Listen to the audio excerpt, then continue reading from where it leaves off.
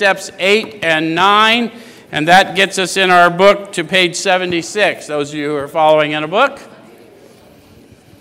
And we're in the middle of the page. It says, now we need more action, without which we find that faith without works is dead. Do any of you recognize that phrase from any other source? So, from the book of James, yes? And so they weren't trying to introduce you to a new religion. They were just trying to point out for the alcoholic, who is a doubter by nature, that we need the opportunity to prove the power to us through us. We come to believe in a tangible sensory power, not in some nonsense, not a theology.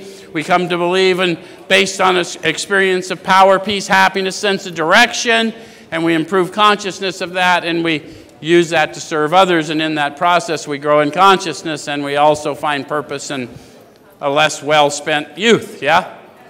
Okay. So, faith without works is dead because I need to continually bear witness to the restoration I've experienced. Okay?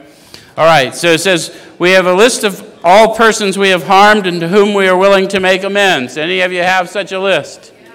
Where'd you get yours? So it sounds like you made it when you took inventory. So the authors say we made it when we took inventory. Well, why do I point that out to you? Because rarely have we seen a person fail who's thoroughly followed our path. People have sat in rooms for years and they've heard that said, and they only say one path.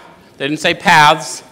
But they never knew that there was actually a process that introduces us to the revelation of a power within us to live.